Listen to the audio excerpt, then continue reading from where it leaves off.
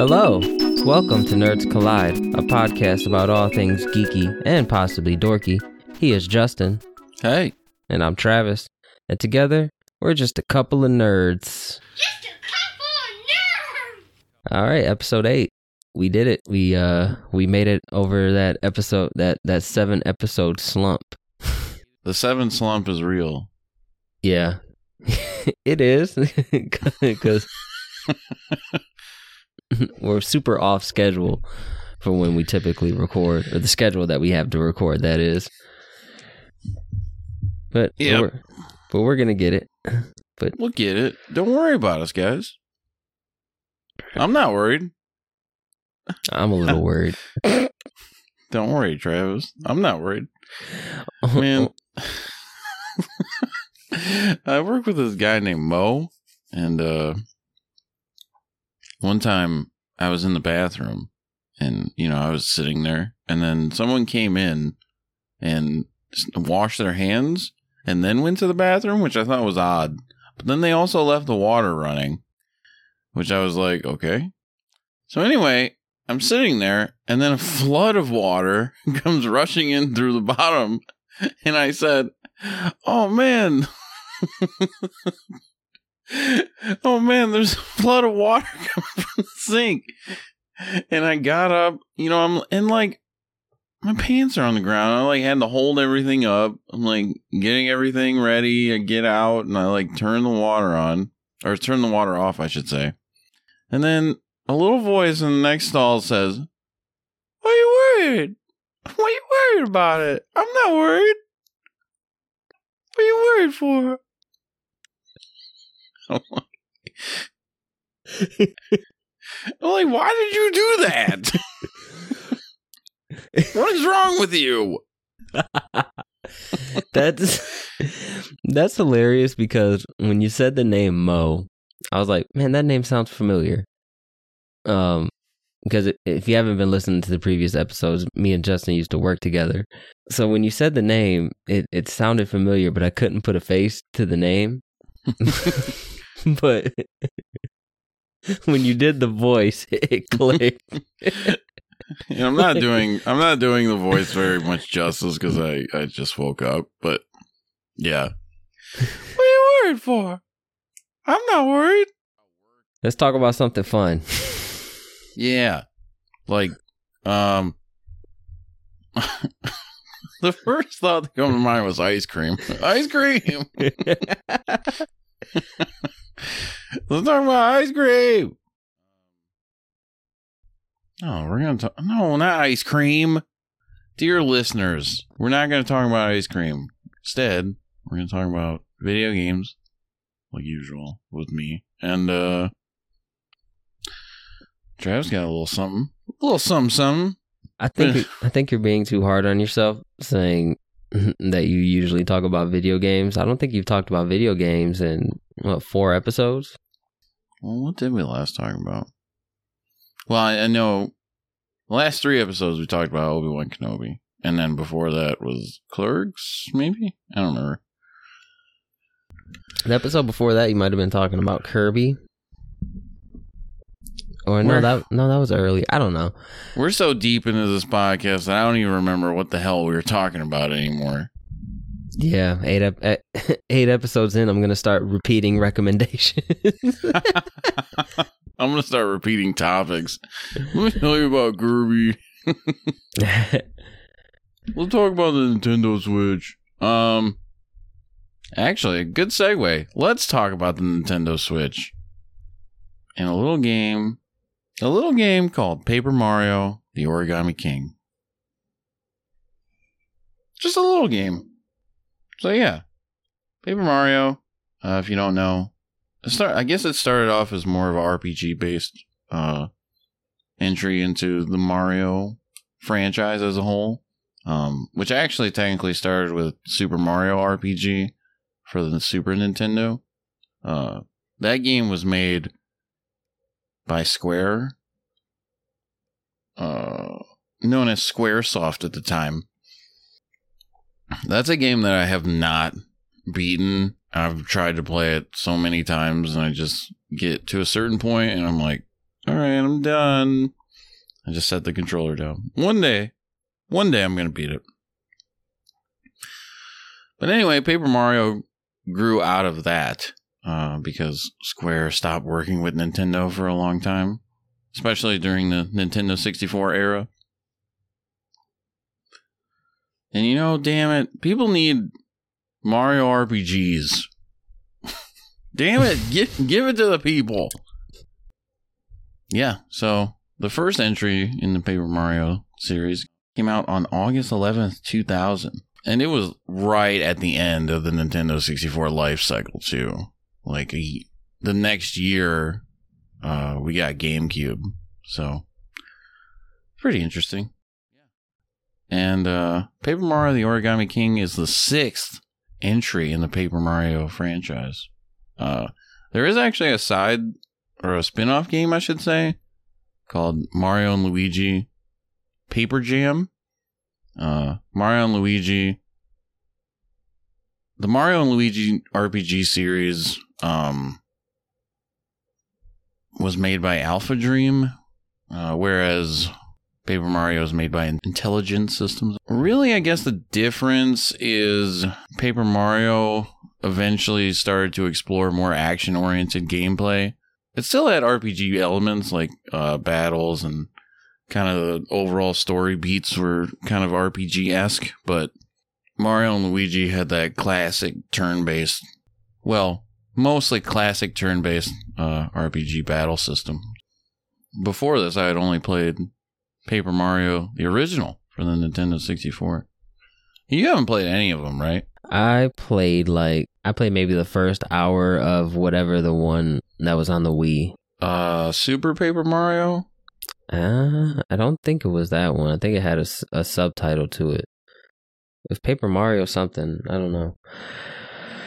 But yeah, I only played a few minutes of that. Other than that, no.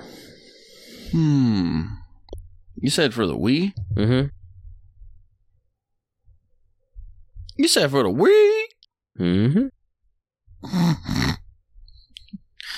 Man, you said for the Wii? And that was actually the first time that I've ever heard of that Paper Mario franchise at all. So when I bought it, I really didn't know what I was getting myself into. All right, here we go. And then you're like, what the hell is this shit? What the fuck is this shit? Yeah, I was not a fan at all. Super Paper Mario. That's the one that released for the Wii. It might have been that one then. That one is like the first one. I didn't play that one, but I watched somebody play it. That's the first one where it sort of takes a more action-oriented style of gameplay as opposed to like the first two are very RPG like oriented. Like you get into battles in the overworld, and then there's an RPG battle system. Yeah, I'm looking at the cover now. It was Super Paper Mario. That was it. Super Paper Mario. Yeah, not for me. Not for me.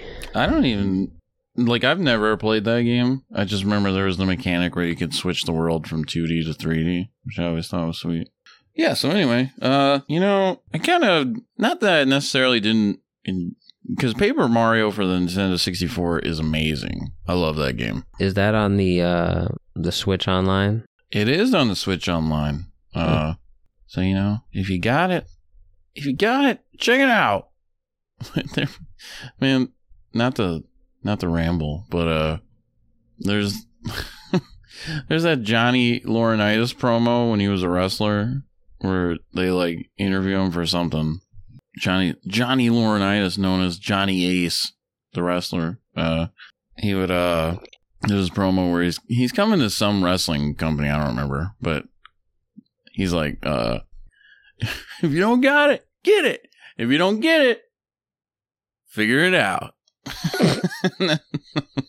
And then the announcer immediately says, I don't know actually what he's talking about.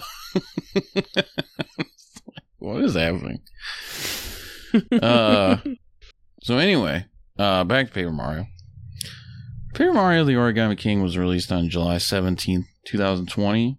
I can't believe it released in the middle of that whole pandemic. It's wild. Even though I really enjoyed Paper Mario for the Nintendo 64, I didn't really dip into the other titles as much. I don't really even know why. The general consensus is that the GameCube entry, Paper Mario: The Thousand Year Door, is the best one in the entire series, which I've actually only played like 10 minutes of it. One day I will, but anywho, I just never got into the series. I don't know why. But then I watched my girlfriend play Origami King, and I was watching it, and I'm just like, this looks good. And then I'm watching it a little bit more. This looks damn good. Damn good. Yeah, the art direction is wonderful. I love Paper Mario, the aesthetic of the character just being, flat, and they use that in all sorts of dumb jokes. Like, he gets faxed at one point in Paper Mario: The Origami King. Like, they literally put him in a fax machine and send him to another part of the game. And then, like, other characters will be just laying on the ground flat, and you have to, like, hit them with a hammer, and then they get up. Yeah, the art direction is very charming. The characters, the dialogue, the actual plot. It was nice. A lot of those elements were in the original one for the Nintendo 64. So it is cool that even, 22 years on, the foundation of the Paper Mario series is still intact. Anyway, I was like, you know what? Let's just do this. I'm not playing a game right now. So I bought it, looked it up on Deku Deals, which keeps track of video game sale prices. So if you don't know what it is, you should check it out. I found it on sale on the Walmart website. It was like $35 or maybe $30. So I ordered that bitch. And then the funny thing is I got a European copy of the game. Oh wow.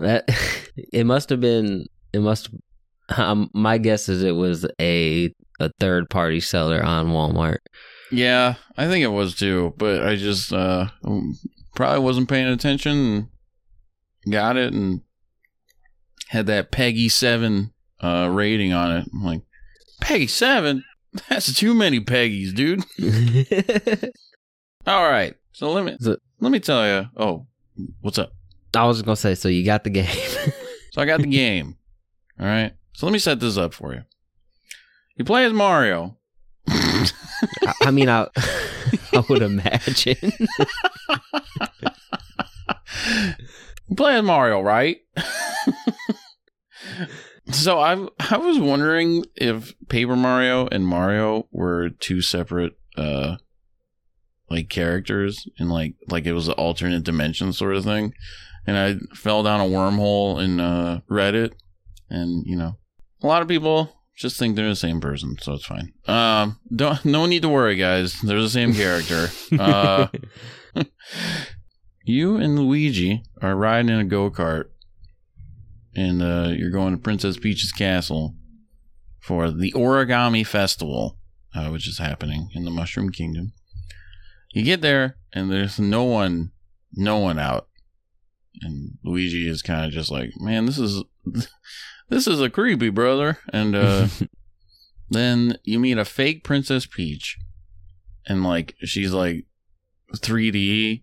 So it's a funny balance because the world is 3D, and then these characters, like a lot of the enemies in the game are like a 3D origami vibe. So it looks really cool compared to Mario. Most of the Mario Kingdom, or the Mushroom Kingdom flatness, I should say. So anyway, an Origami Princess Peach comes out, and she's like, ask you 3 questions. And there are questions like, and like it's playing creepy music, and she's just like, do you think the Mushroom Kingdom should be folded and folded and refolded into a better image? And it gives you the option to say yes or no. So you can agree with her. You're like, yeah. And then she's like, do you think those toads should be dealt with? And you can be like, yeah. And I forget the third one. But it doesn't matter what you say because she doesn't believe you. So you end up getting kicked out of the castle. Then you gotta go and gotta go and save the world, man. Basically, this origami king Ali wraps the Mushroom Kingdom in 5 ribbons, and he puts it on top of a volcano.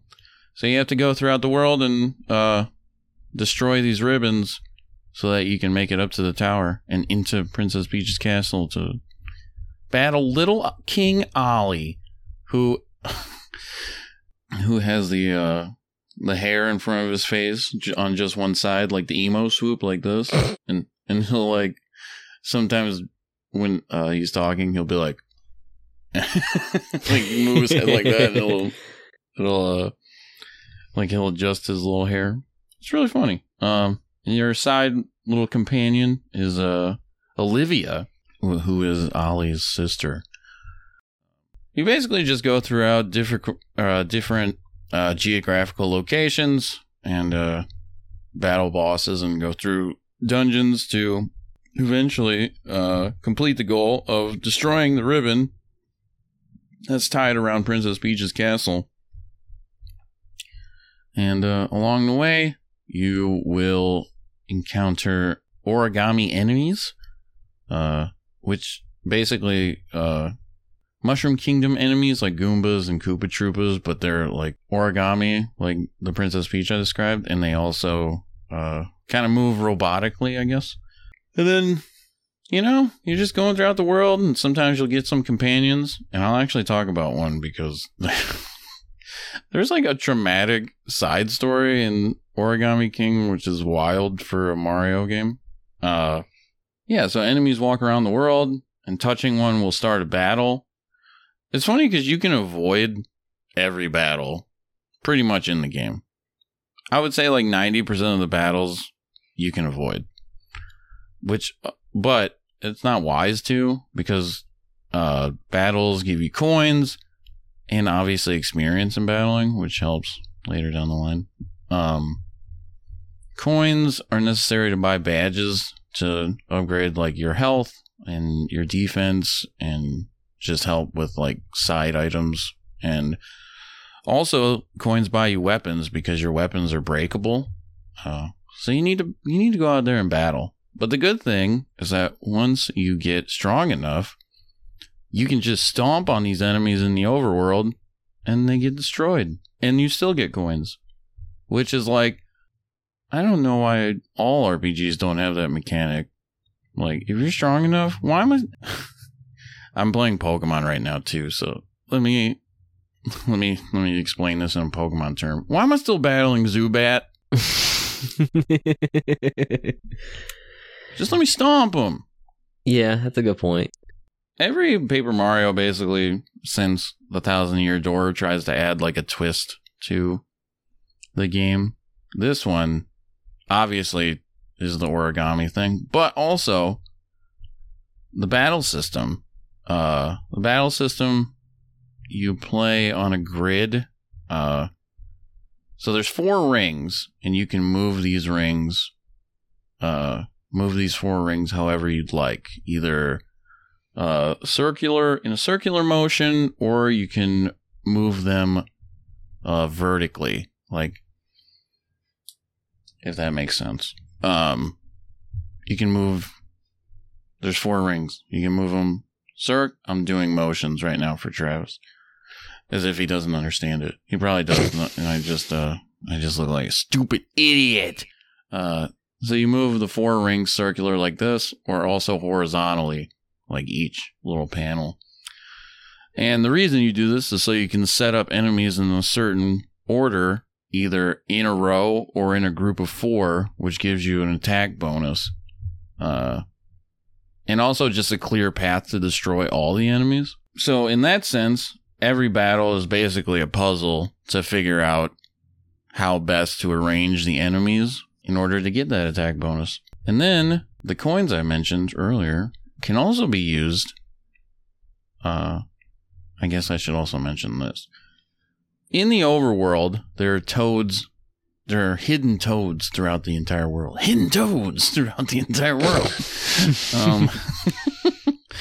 And then once you find these toads, they will be found in your battles, because there's like the ring, there's bleachers along the sides of these rings. And this is where the hidden toads sit, and they cheer you on as you battle. Enemies. So as you find them, they appear in the stands? Okay. So like when you start, there's 0 toads in the stand. And then once you find some, there'll be like 1 or 2. And they always say something like, they kind of repeat themselves a lot, but it's still funny. Like one of them will be like, "Go Mario." And then one will be like, "I can't look. I got my eyes closed." And then like one will say like, "Is it over already?" Just silly stuff like that. But anyway, the more toads you get, the more you can pay coins in order for them to arrange the enemies in the certain order that they need to be, or get you close enough that you can figure it out, which is cool. So they give you ways to go about, like if a certain order is, if you're stumped, you can just pay the toads and they'll help you out, which actually helped me a lot in the end game, which I'll get to in a second. There's 2 main attacks. You jump on enemies or you hit them with a hammer. Obviously, like enemies with spike shells, you don't want to jump on unless you have iron boots. So a lot of those you'll want to hit with a hammer. And then like flying enemies, you can't hit with a hammer. They're in the air. Can't hit them. What are you thinking? I accidentally did that like 3 times, like, because I just wasn't paying attention at some point, and I was like, oh my god. And it was like one of those things where I did it again, and it was just like, I can't believe I did it again. What is wrong with me? So yeah. I have that same tendency in video games, so I'll know that something won't work, but I'll keep continuing to like you try it, and then I get mad at the game for not working. Stupid fucking game. I have a real hard time, like, that's part of the reason why I think I don't like RPGs. Like, you give me the controls at the beginning of the game, I'm good with those. I can figure those out. Like, when you get, like, mid-game, end-game, when you start getting all of these, like, other abilities, or, like, if it's a fighting game, you get more combos or whatever, I'm like, by that time, I'm just gonna keep using the stuff I got from the beginning. Like, I have a real hard time adapting as you get more stuff in the game. The old tried and true. Stick with it. That's actually really funny. Yeah. So, it's good. You just can't hit people with hammers that are flying. But anyway, also I should mention that the battles are timed. So like you'll have 30 seconds, like 40 seconds, 50 seconds, a minute to arrange the enemies in the order that you need to. So you can pay coins to the toads to help you out to, do it faster, or you could pay for more time so you can figure out yourself. So, it does give you that option. If you want to go the easy route and just pay the toads to help you out, you can do it. Or if you're particularly stumped and you need more time, you can do it. It's totally up to you how to play. Really, really accessible options for players of all ages and skill set. So that's nice.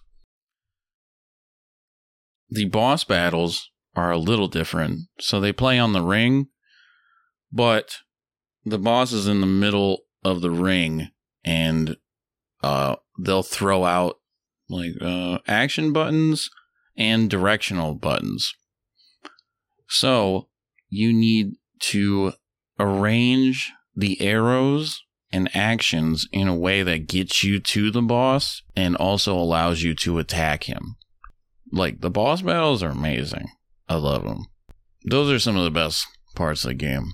Like, and the bosses you fight are awesome too. You fight a stapler,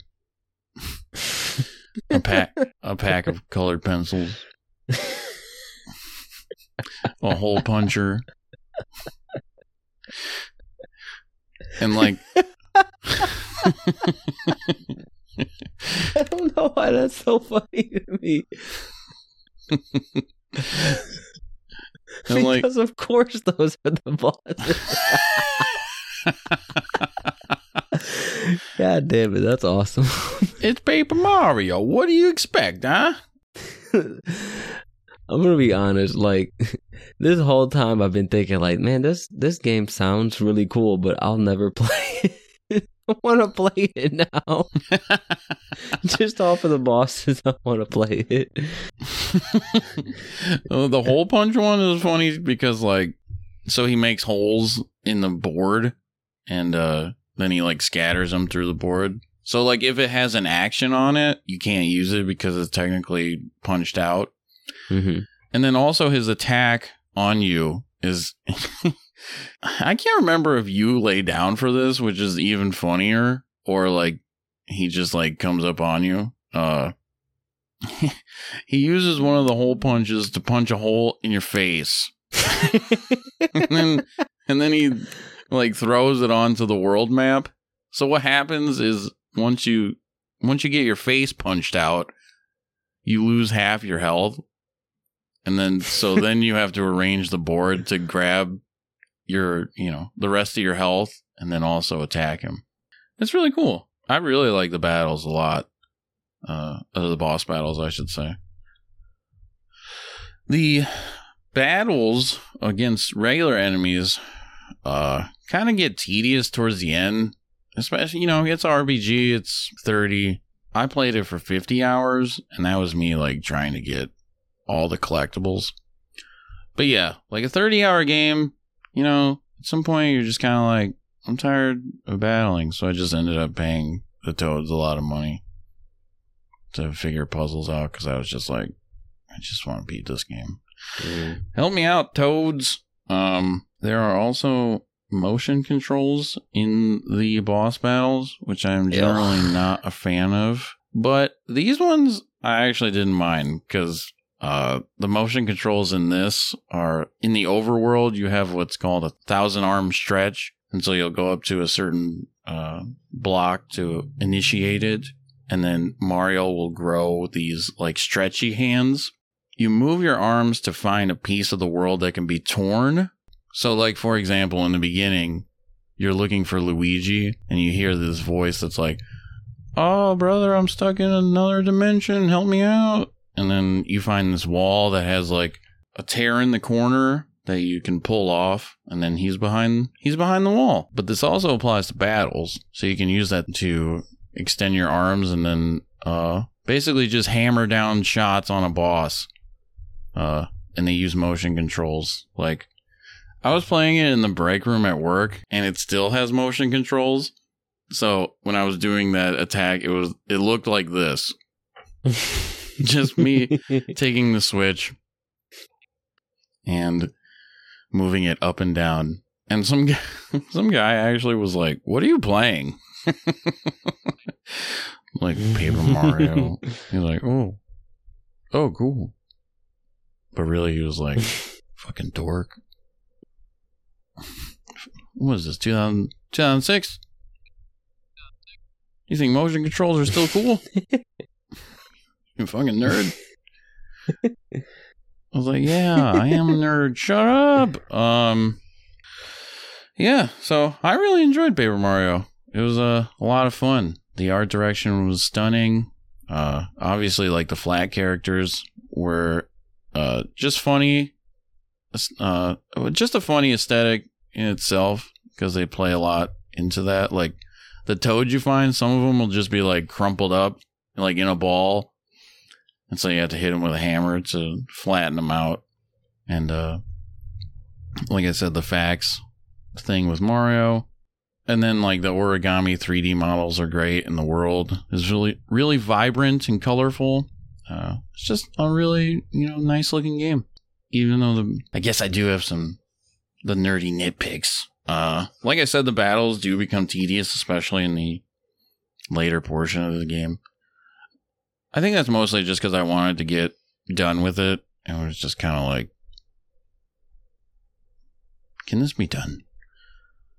I do feel like the battle system itself doesn't lend to this like the overall tone of the game, because the game is about like origami, the origami people, and Origami King Ollie wants to refold the world into his image. And so I thought maybe like the battle system with the rings and moving those around didn't really fit into that sort of sentiment. Like if there was something along the lines of like you folding the map to get enemies in a certain order, I could see that. And then I had the thought of the rings being used as more of like for a circus themed sort of story, which makes sense because you have the bleachers around you and all the toads watching you. But then there is like a little circus section in the game, and I hated it. Well, it's more like a game show portion of it, and yeah, I didn't like that at all. So I guess they know it. I guess they know what they're doing. I also feel like there's too many collectibles in the world. You have to find all the hidden toads. There are sections of the map that are basically blank, and throughout the game you'll get like confetti, and you can find this in any, like if you hit a tree with a hammer, confetti will fall down and you'll collect it, and then you can throw that confetti onto the missing portions of the world. Or some of the times these are actual barriers that prohibit your progress, so you need to do them. But there's more than just the standard holes, I guess. And then, so yeah, there's the toad collectibles, there's filling in the holes, there are hidden treasures throughout the world, there's like certain trophies you can get for completing certain things, and I was going out of my way to try to get all the collectibles. So again, this isn't something you have to do, it's just something I was like, I'm going to try to get everything. But I still didn't get everything. And I'm like, I'm like done. It's like becoming a chore to play it now. Yeah. So I just stopped. I was like, this is too many. I was fine with like the toads and the fill in holes and treasures, but then they have like trophies for like doing certain things, and basically like PlayStation trophies where like there's one where if you don't run away from a battle at all, you get it, or like if you catch a certain type of fish, and like those are fine, but like I don't know, I just want to beat the game, man. I don't want all these collectibles. I've never been one to go for collectibles or try to. I've already said I never 100% the game, but I'll start a game and I'm like, all right, I'm gonna try to find everything, and then again, I get like halfway through, and I'm like, fuck it. I just want to finish it. I get real impatient. Yeah, especially because like there's tons of other stuff to play and watch and read, and I just yeah. The only game I've ever 100%ed was Bowser's Fury. Damn, it's the only one. And that's not even like a full-fledged game, so I don't even know if I can really count it. I think it counts. Yeah. I'm going to say it counts. All right, I'll take that patch. Yeah, so, there are definitely things to critique about Paper Mario and the Origami King. But overall, I love the art direction. I love the aesthetic of the characters. I love the character dialogue. Oh, I said I was going to mention this. There's a side character named Bobby. He's a babam. A babam. Every time I say babam, I'm like, am I saying that right? Babam. And then it also reminds me of the movie. Have you ever seen Scott Pilgrim versus the World? No. So I guess I should say it's based off a comic first. Or mangas. It's pronounced manga. I know, nerds. I just like to say mangas.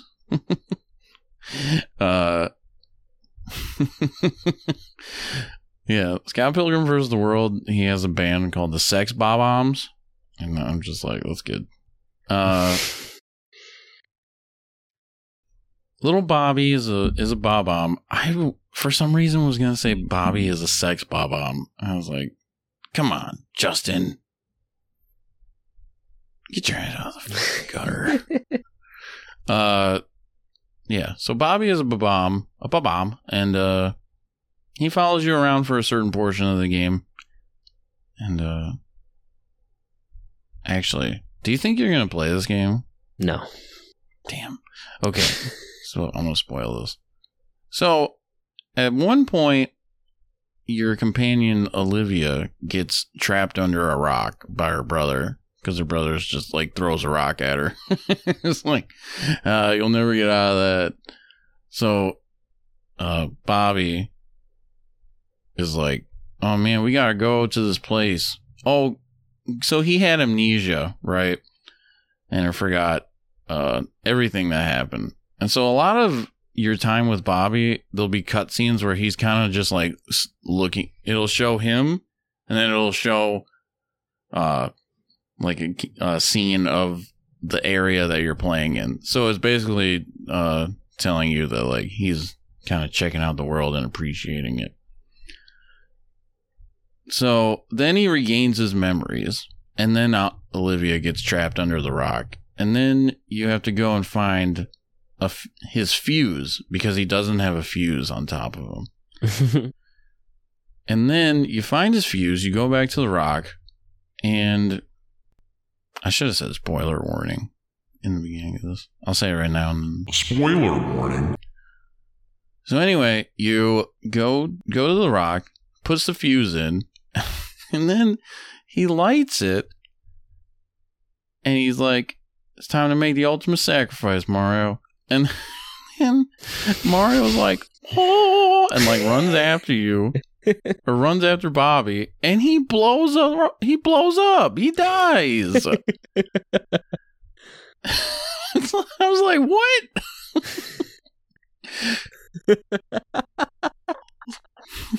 Little Bobby just died. Is that the first time someone's ever died in a Mario game?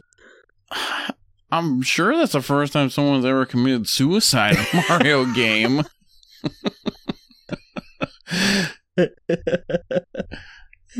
And then, like 15 minutes later, you're playing as Mario and something happens, and you see the ghost of Bobby. Like, what? Oh my god. Yeah, but it was awesome. I was like, this is so good. So anyway, minus a few hiccups, I thoroughly enjoyed my time with Paper Mario. And now I'm interested in the other 4 entries that I haven't played, and the side spin-off, or the spin-off game. I don't think I ever see myself sitting down to play a Paper Mario. RPGs have just never been my thing. I feel that. I'm not really into RPGs, but I've grown to appreciate them more as I've gotten older. Like Dragon Quest 11, Echoes of an Elusive Age, Definitive Edition S for the Nintendo Switch. Also on Xbox Game Pass. That's a good one. I'm glad you're playing some video games, because I haven't. Yeah? Oh, I forgot. I give it 8 bombs out of 10. Nice. Oh, also I forgot. I gotta ask you every time you talk about a video game. I gotta ask you. So do you think it's better than Animal Crossing?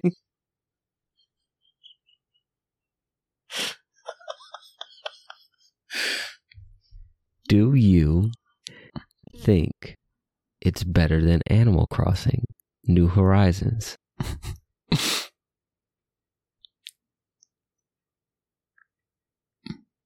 Maybe. Might could be. Son of a bitch! I think I have to go back and play Animal Crossing to give it a fair comparison. Let me tell you, it's Paper Mario's up there. Moving on. I'll tell you soon and shatter your world. I just like the idea that Animal Crossing just keeps falling down this list. Okay. I'm gonna take a few deep breaths.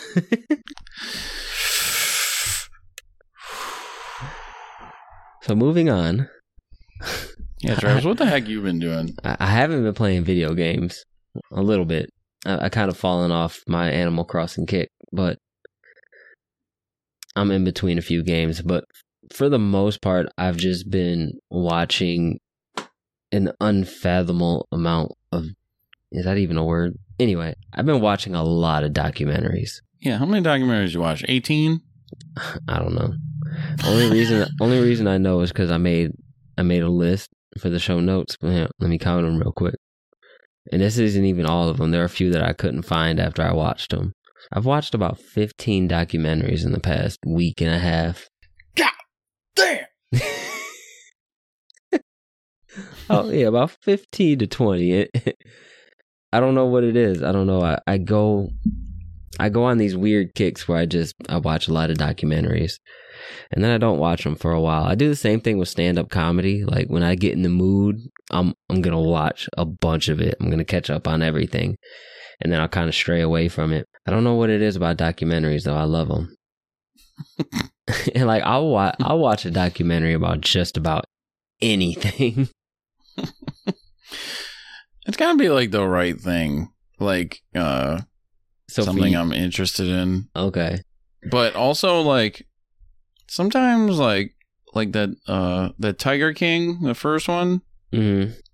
I know everybody watched that, but that was like sometimes something will grab me like right at the beginning of a documentary, like that one did, where it was like, look at this gay tiger owner. I was like, I'm in, dude. Yeah, that's the hook right there.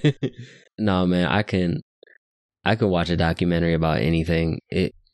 Now I will obviously like scrolling through, whatever streaming service I'm looking for. I'm gonna gravitate towards something that's more tailored to my interest. But like, for example, there's this documentary I watched. It's called Last Breath. It's on Netflix, and I think this is the one I told you about. But basically, it's about these deep sea divers, and I think they work for the oil companies who drill out there. Okay. So it's not really something that I would just click on, But I heard about it through another podcast I was listening to. I forgot about it, and they were describing it, and it sounded really good. So based off their recommendation, I went and I checked it out, and it was like one of the best documentaries I watched, like over the past week and a half or however long I've been on this kick. But just to kind of give a brief summary of it, like I said, we have 18 documentaries to describe. Travis. We're not going. Okay, I'm gonna give you the whole list in a minute, but let me go over The Last Breath real quick because this is really interesting. So, like I said, it's about these deep sea divers. So they go out there. These two guys, they go down and they go all the way to the bottom, and they're tethered to this little capsule. So like the capsule exits the ship, it goes down, and then the two guys, they go out of the capsule. It's not called the capsule, that's just the best word I could think of to describe it. And they're tethered to that through this and it's just a big bunch of wires, and they call it an umbilical cord, which is pretty funny. But it's just like all the supply lines for like their oxygen and all that kind of stuff so that they can stay down there. So that's how they're tethered back to the capsule. So these two guys, they go down and they're working on this structure on the seafloor. And there's this technology that the ship uses to lock them in place, so they don't move with the sea. That program failed. So the ship started drifting away. So the ship drifts away. The capsule drifts away. So the two guys who are tethered to this capsule, they're starting to be, kind of pulled away. And they're notified as soon as the system failed to return back to the capsule. But they're working on the structure, so they're both kind of wrapped around it. They're umbilical cords that they're attached to. One guy's able to get out. The other guy's umbilical cord was wrapped in such a way that he couldn't get it free, until the ship had pulled so far away that the tension on the cord snapped. Oh, Jesus. So his umbilical cord snapped. He's stuck at the bottom of the sea with just the small supply tank of oxygen he had on his back, which was good for like, I think they said it's good for like 5 minutes. And he was stuck on the seafloor for like 30 minutes. So, holy moly. So I'm not going to spoil how it ends, but the end is like amazing. And, you know, the documentary, you see some like live images of it actually happening. And then obviously you get interviews from, you know, the people. There's this one guy, man, I hated in the documentary because he was just like, he was basically just didn't give a fuck that the dude was trapped at the bottom of the sea. And he was the guy who was down there with him. And then, never mind, that's a spoiler. But anyway, but like I said, that's a documentary that I watched and I really fucking enjoyed, but I wouldn't normally just like select it because it doesn't typically fall in my typical interests. But if it's a recommendation, like I said, I could watch a documentary about anything. So let me go over my list here of the ones that I got, and you'll kind of see like the range that I'm at. So I started with Unknown Dimensions, the story of paranormal activity. That's on Paramount Plus, and that's just basically about the making of the Paranormal Activity franchise. I watched Haunted, the Art of the Scare on Pluto TV. That's about extreme haunted houses. I watched Untold, Malice in the Palace on Netflix. That chronicles the riot. Yeah. I loved watching that one because I watched that game live. And here's also another interesting story. So that happened. I went to the next game for a field trip at school, and it was like the whole team was suspended. It was like the worst game ever. So just for the viewers at home, Malice at the Palace was an incident with the Detroit Pistons and the Indiana Pacers where a fan threw a drink, I think it was, at Ron Artest. And this was after like a little scuffle between some of the Piston players and some of the Pacer players. Anyway, this one fan decided to throw a drink at Ron Artest, and Ron Artest was not having that shit. Went out in stands and beat the shit out of some fans. I think he actually hit the wrong fan. Yeah, he did. But then there's it was amazing. Anyway, go ahead. So, all right, then it was Last Breath, which I just talked about. Beware the Slender Man, which is a really good one on HBO Max. Adjust Your Tracking, that was my recommendation last episode. Keep Sweet, Pray, and Obey, which is actually a docu-series on Netflix. Oh, yeah. Okay. Yeah, I've heard of that one. That is really good and is really fucking creepy. And I think that just chronicles, I forget the guy's name, but it was basically like extreme Mormons. Extreme. Yeah. Extreme Mormons, brother. And the leader of the church was just like, he had like 47 wives, and a lot of them were underage. Fucking creep. But anyway, The Unexplained, I think that's The Unexplained with William Shatner, I believe. That's on Netflix. I watched a few episodes of that. I watched The American Scream on Peacock, another haunted house one. Girl in the Picture on Netflix. I watched an episode of The Movies That Made Us on Netflix, and the episode I watched was about the making of John Carpenter's Halloween. So, how do you feel about the movies and stuff, whatever, that made us in general? Have you watched anything else besides this one episode? I've only watched that one episode so far. There were a few others that I wanted to check out, but I just haven't gotten around to them yet. Did you like it? It was okay. I think I think it's okay too. I do have a problem with some of the narration in that. Like it tries to be too funny, and I'm just like, can you just tell me about Halloween? Can you just tell me about Die Hard instead of making these dumb jokes? Yeah. Like the worst is when it'll be like, and this isn't in the Halloween one, but this is just me giving an example. It'd be like, John Carpenter went to go get the funds for the movie. And then it shows John Carpenter, and then it's like, he didn't get it. And then it's like crickets. It adds the cricket sound effect. And I'm just like, is this really necessary? Yeah, it comes off as really tongue-in-cheek. But anyway, go ahead. Then I watched this documentary on Hulu called Wrinkles the Clown, which is another... It's a creepy one, isn't it? It's not so much creepy as it was disturbing. So real quick. So this one, there's this guy, Wrinkles the Clown. He took a picture of himself and like put a phone number and he on stickers and he just like put these stickers around I know what everywhere. you're talking about. Okay, go ahead. So the weirdest part about this documentary was talking about these fucking parents who were using Wrinkles the Clown as like this device to keep their kids in line. It's like, if you don't do what I say, I'm going to call Wrinkles the Clown to come get you. And then they would call.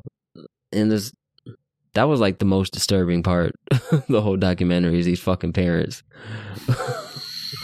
who are like engaging in psychological warfare with their children.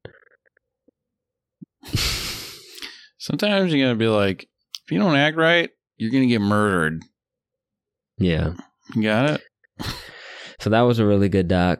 And then the last two that I watched have actually been my favorite of the bunch. So I watched The Last Blockbuster on Netflix. And then I watched Netflix vs. the World on Amazon Prime. Isn't that interesting? Netflix versus the World on Amazon Prime. That it is. I actually just finished watching that documentary earlier today. I started it last night. So yeah, that's all the docs I've been watching. All the docs, bruh. I don't know what. So, do you watch a lot of documentaries? Not like a lot, but you said you primarily like if you do watch them, it's something that you're already interested in. Yeah, or like what I said with Tiger King, that was such a phenomenon that I was like, all right, I gotta check it out. That one was really good. Like Netflix has a series called High Score. High Score on Netflix is basically a docu-series about video games and their uprising in America. Well, really worldwide, I guess. But I like that one. It doesn't focus on Nintendo a lot, which is interesting because I mean, it does mention like the Nintendo and it's basically saving the video game industry, but there's not a lot of interviews with any executives in Nintendo. I'm just kind of like, I wish there was some of those. But yeah, there's one on, I think it's on Paramount Plus. It's called The Console Wars, and it pretty much just talks about Sega versus Nintendo. That sounds good. There's also one called Indie Game the Movie. That's good. It follows 3 indie game developers as like through their development process and then like releasing it. It actually, the 3 games are Super Meat Boy. I cannot fucking remember the other 2. But it's good. I like that one.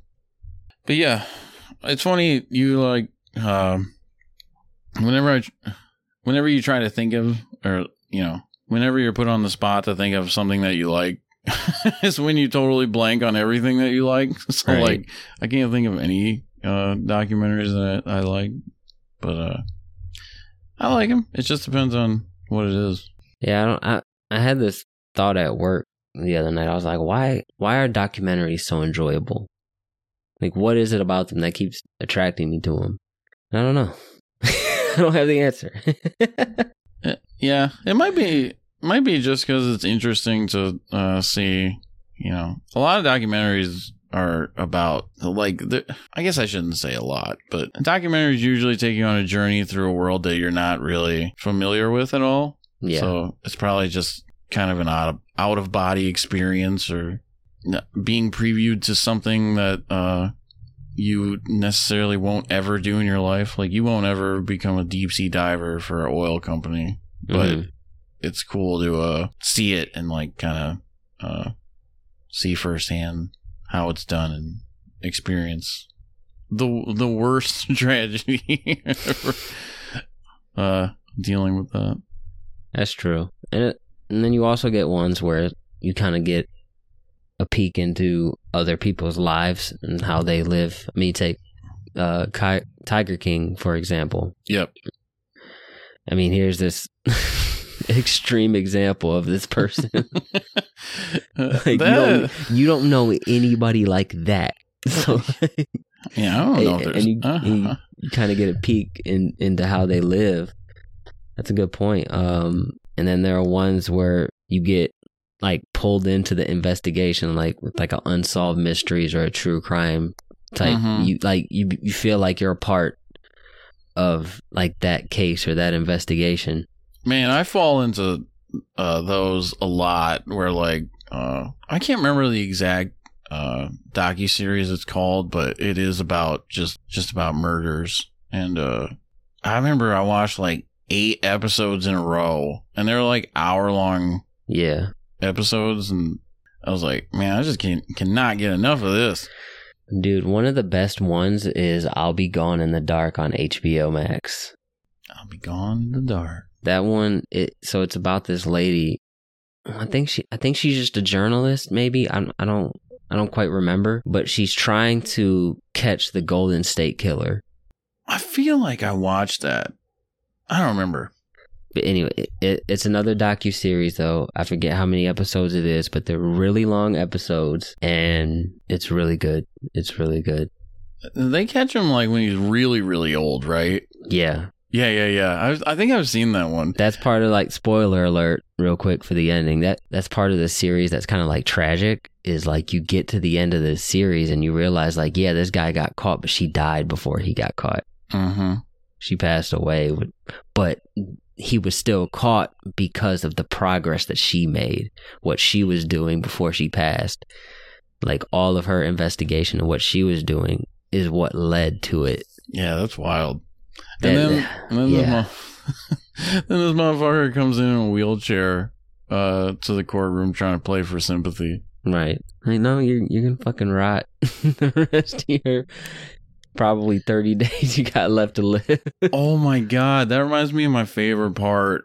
Like I said, I don't know if the one I watched is specifically the one you're talking about right now, but they were talking to some of the victims, and they had like I think it was a narration, and it was like the man was described as 5'10", having brown hair and a small penis. I was just like, God damn it, man. Come on. That's hilarious. How fucking awful is that? That like, okay, I just want to say that his reprehensible acts and, towards these women, truly horrific. And that guy's a fucking horrible monster.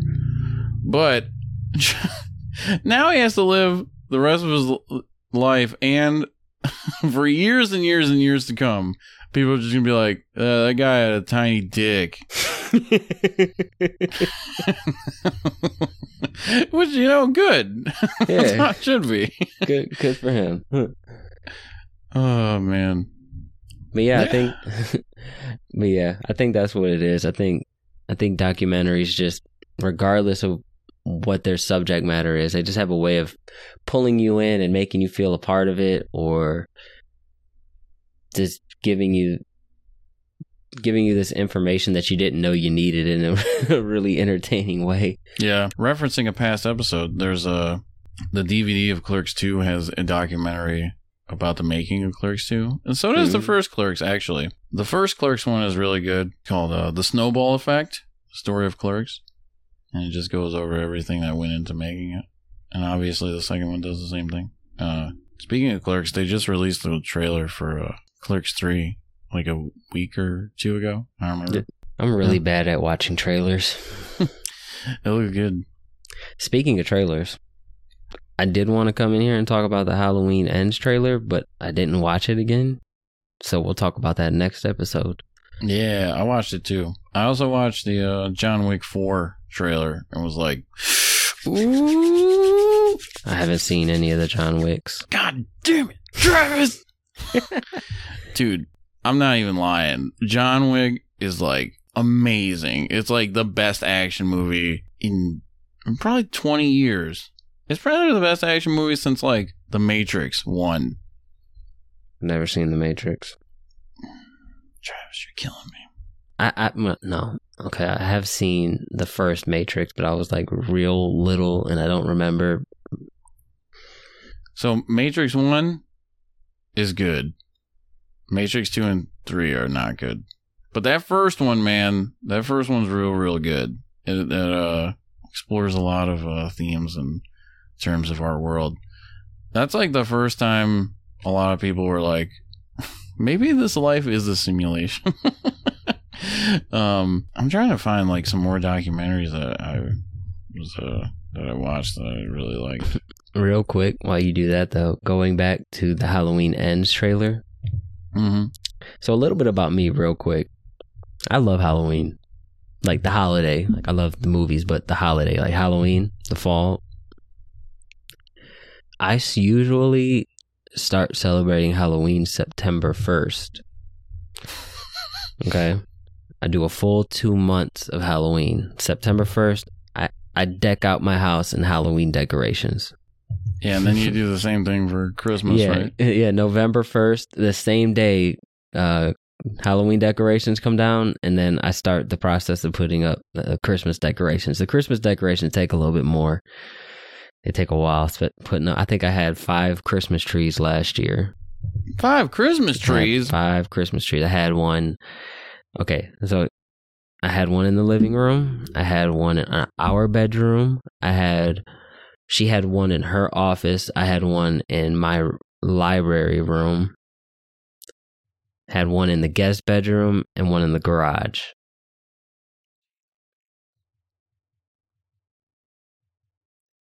But anyway, going back to, I do 2 months of Halloween, 2 months of Christmas. It's my favorite time of the year. I'm depressed 10 months out of the year, but 8 months of the year. But those 4, I'm riding high. But what's funny is when I watched that trailer and that music hit, it's like I got goosebumps. And I was like, all right, fuck it. Halloween's coming early this year. So I didn't watch this one, but I was interested in it. It was Jim and Andy, The Great Beyond, which is a documentary about the making of Man on the Moon, starring Jim Carrey, which is a biopic about Andy Kaufman. And apparently that's where Jim Carrey went all method acting and was acting like Andy Kaufman on screen and off screen. And apparently he was a real nightmare to work with. I just feel like method acting is dumb. And I'm glad there's a sentiment, there's an uprising opinion that people should just stop doing it, because like, who wants to fucking work with somebody that is just like in character all the time? Yeah, I can imagine that being a pain in the ass. So we're gonna book our tickets to Bend, Oregon. That's where the last Blockbuster's at. Damn, and it's still open, right? Let me see. When I watched the documentary, it was still open. Let me see. I feel like it might have closed. And don't say that, man. I feel there's one left though. That's the last. That was the last one. Oh, I was thinking there were 2, and one was in Alaska, and I think that one closed, which is wild to me. But yes, it is still open. By the way, and their hours are 10:30 a.m. to 8 p.m. if you're local. Local Pacific time. Yeah, so there were 3 left in Alaska, and then the one in Bend, Oregon, and then the 3 in Alaska shut down. Oh yeah, that's what I was thinking. Man, like how in Alaska, people were like, nah. Well, I guess that makes sense because, you know, it gets all cold and they're like, I ain't going out. Yeah. You know what's really interesting, though, is I watched the last Blockbuster and then Netflix versus the World. Not back to back, but I watched them really close together. And what's funny was like the last Blockbuster, obviously, it was just like filled with all this nostalgia for Blockbuster or the video rental store in general. And then I watched the Netflix versus the World documentary, and they're just talking about how everyone fucking hated Blockbuster and how it was such an inconvenience. And then they brought up the late fees and all that other stuff. And I just found it funny. I was like, man, our nostalgia just like in a way makes us forget like all of the bad stuff. Like, yeah, the Blockbuster was kind of shitty, but I miss it so much. Yeah, I mean, yeah, I don't know. It was just funny to see both sides of that. I don't necessarily think that like Blockbuster. Okay, maybe like the company Blockbuster was terrible, but I don't necessarily think that video rental stores. No, video rental stores were great, but people hated Blockbuster because they put the mom and shop stores out of business. Yeah, and then it is funny that because a lot of those video rental stores of the 80s were, like you said, like mom and pop stores, or like you would rent movies from like a 7-Eleven, like if they had it or whatever. Right. But then, you know, Blockbuster was like, hell yeah, let's get on this and put everybody out. And then they got put out of business. I remember my freshman year at Eastern, we had like this little convenience store that was underneath the dorms, and they had like behind the counter, they had a bunch of DVDs you could rent. Did you rent any? No, I had Netflix. Oh. That was like, I discovered Netflix in 2011. I didn't know what Netflix was. I was a subscriber with Netflix when they were renting out DVDs through the mail. That's how long ago I was into Netflix. And actually, don't tell anyone, Travis or listeners, but I still got one of those. I still have one of those rentals that I got from Netflix. Don't come for me, Netflix. I rented Citizen Kane, which is hailed as the best movie ever made. Came out in the 1930s. Do you think it is? It's really fucking good for a movie made in its time. It is. Citizen Kane, 1941. I don't know if it's the best movie ever made, but it's the best movie made in 1941. I think you can make a claim for, or you can make an argument for it being the best. Yeah, it does a lot of things that like people are still doing to this day. It invented movie techniques and storytelling techniques. So yeah, it's a really good movie. It's funny because my younger brother was going to school for film. Well, I think this might have been right before, but he was interested. Yeah, okay, so he was still in high school and he was interested in going to school for film. And he was like watching Citizen Kane. And there's a scene where you know, Charles Foster Kane sees like this sled that he had as a child or something. Mm-hmm. And he's like, Rosebud. He's all old, you know. I think it happens right at the beginning. I just happened to be walking into the living room when my brother was watching this movie, and so I had no context of what was happening at all. And he's just this old fucking man, just like, Rosebud. And I just like burst out laughing. I was like, man, this is like fucking sucks. And then I watched it a few years later and it was like, No, it doesn't suck. I suck.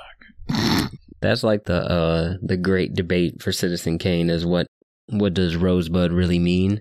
What does it mean? Is it the sled? Is it a wife? I haven't seen Citizen Kane in a long time. I've only seen it once, and it was funny enough. You said your brother was going to go to school for film. I actually had a film class, and that's where I watched it. We watched that in film class, and then the next class we watched an episode of Duck Dynasty. What? Yep. For why? I don't know. There was a lesson in there for reality TV. Interesting. I took a film history and criticism class in college, and we watched Citizen Kane, and we watched a bunch of other movies like Some Like It Hot, which is a really good comedy. We watched this movie. I can never fucking remember the name of it, but it stars Steve Buscemi. Life in Oblivion.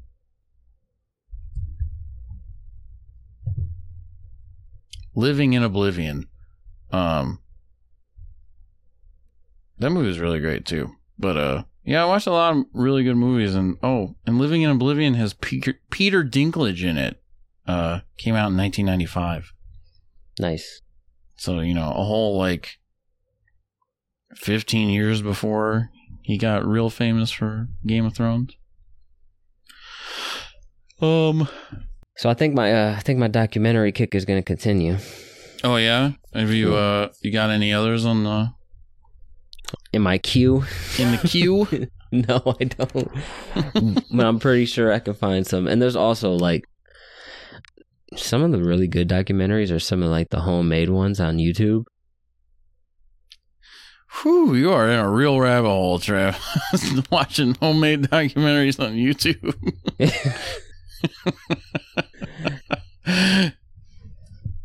I don't know what you want from me, man. There's only so much on the streaming services. Stop judging me! Holy moly, my phone's going off.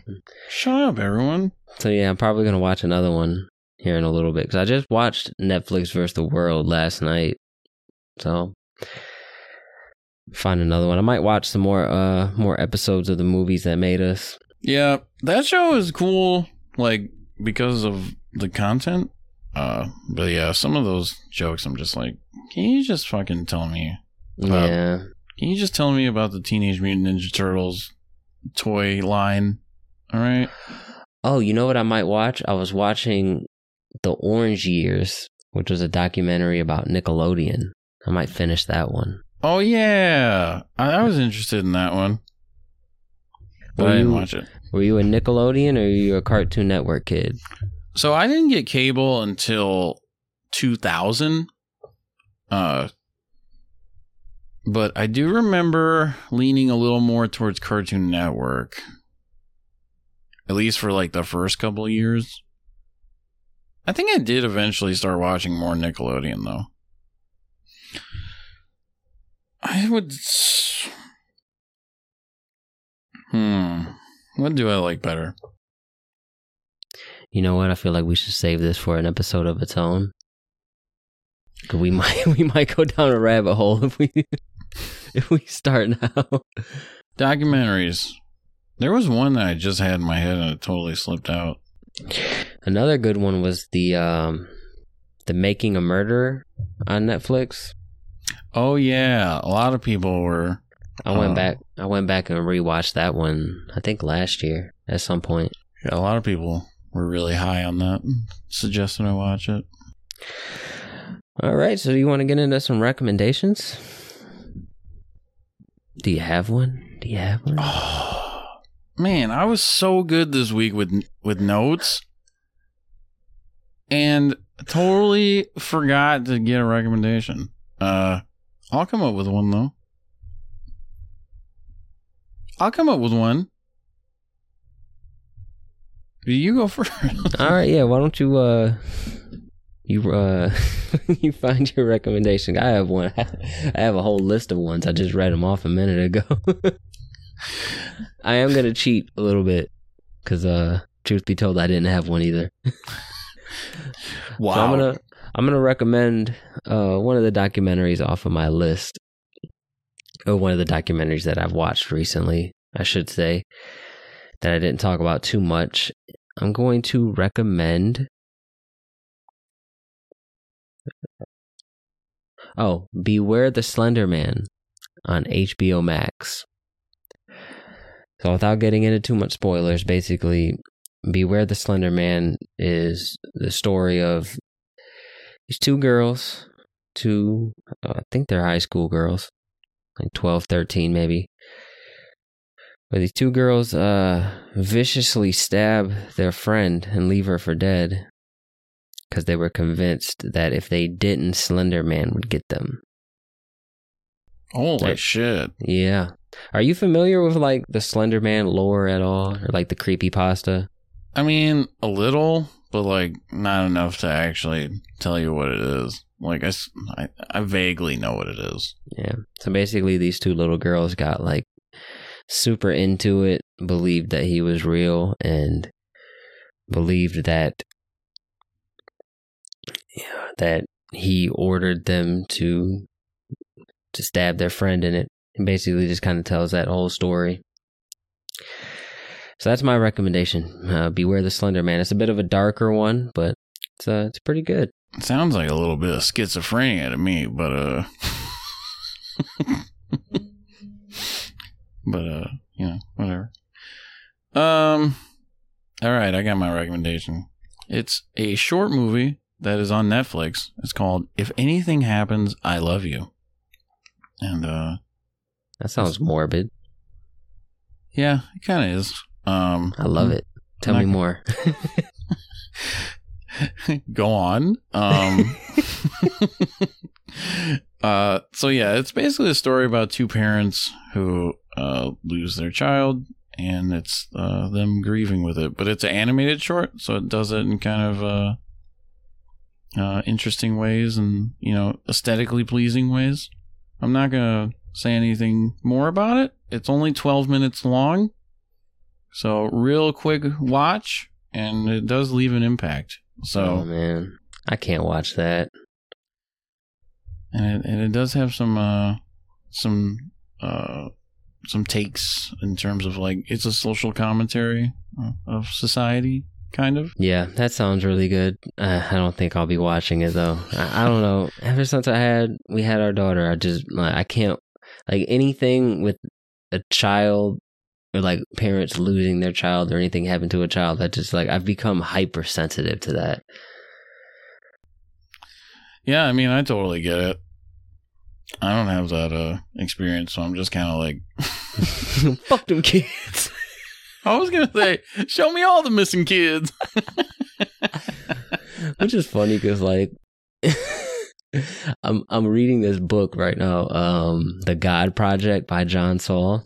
Mm-hmm. And it's okay, but the beginning of the book, it's like these parents, their daughter dies from SIDS.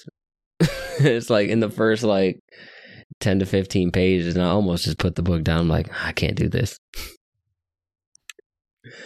So speaking of SIDS, Jesus Christ. I used to be in a lot of bands, and I technically wasn't in this band, but I played live with them. My buddy George came up with a band called Crucified SIDS, because when you're a teenager, you just try to come up with the most offensive things you can possibly think of. And it was a grindcore band, which is like really fast metal. I can't get over that name. Crucified SIDS. That's the name of the episode. I don't know if we should name it that, because it might scare away a lot of people. But the best part of Crucified SIDS was that there was a song called God Sells Pot. And it was about how God was a drug dealer. And the funny part, okay, so like a lot of the music that my friends and I made, we put on MySpace, which is like unusable now. And I read that they lost like billions of songs when they switched over servers. So like if you were in a band, a small band in the early mid and late 2000s and you had music on MySpace, it's gone forever. And so that their music was on MySpace, and it was titled God Sales Pot, like SAL, not God Sales. And I always thought that was so funny. God sells pot. Take it for all the money you got. God sells a pot. He likes dudes and he thinks they're hot. I tell you, man, being a teenager is just like thinking of the most offensive things and then just keep adding. You just keep adding to it because you think like that's funny and edgy. But it's the way to go, man. There is a funny line that I think about all the time, and it's like, you. I can't even.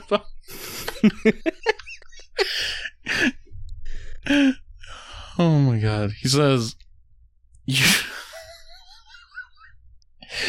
better run as fast as you can. He wants to blow a man."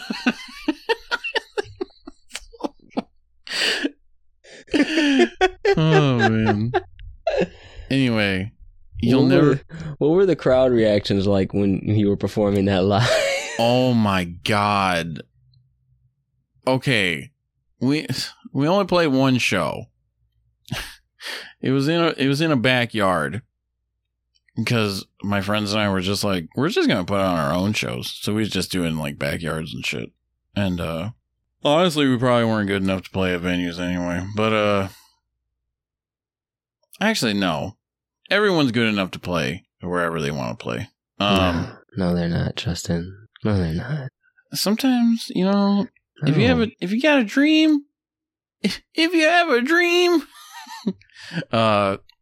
we played one show in a backyard, and it was like there might have been 15 people there. Okay, there might have been 20, but that was including like bands. So Crucified Sid's played, and my buddy George was really into wrestling as well. So George was like, "Hey man, when we play, I'm gonna turn around and then I'm gonna blade a little bit, get a little react. I'm gonna cut my forehead, bleed, bleed a little bit, and get a reaction out of the crowd." And I was just like, "All right, man." And he did it, and I was busy playing drums, and then I look up. And his entire face is covered in blood because he cut too deep, and his fucking face was covered in blood, dude. It was so bad that after we stopped playing, there were more bands that were supposed to play. We stopped the show because we were like, "You're bleeding way too much." He went in the shower and like tried to, clean it up and all this stuff. And eventually we had to call his mom. His mom came home from like, I think she was on like a date or something. And she came home and took him to the hospital because he cut too deep, man. Good show though. That was a good show. To be a fly on the wall. I think about some of those things, and like that happened when I was a teenager, and I was just like, I cannot believe that shit happened. Not that like, I don't know, like nothing was like incredibly crazy or like, but it was just like absurd, mostly absurd things that happen. Yeah. But anyway, ready to wrap this thing up? Yeah, sure. you know, we appreciate you taking the time to listen to our show. If you liked what you heard, if you liked us talking about crucified Sids, and also documentaries and Paper Mario, we kind of went off a little bit towards the end. We were just kind of like rambling.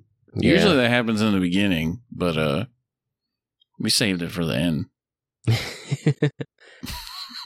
Anyway, if you like what you heard, feel free to rate us 5 stars on whatever platform you're streaming this on. And also, you know, you can tweet us. We're at Nerds Collide Pod. You can tell us what you're nerding out about. We also have an Instagram. That's the same thing, Nerds Collide Pod. So yeah, thanks for watching. Thanks for listening, I should say. And hope you enjoyed it. And just remember, the term nerd is rated E for everyone. Find your passion, embrace it, and be the nerd that you are. Bye.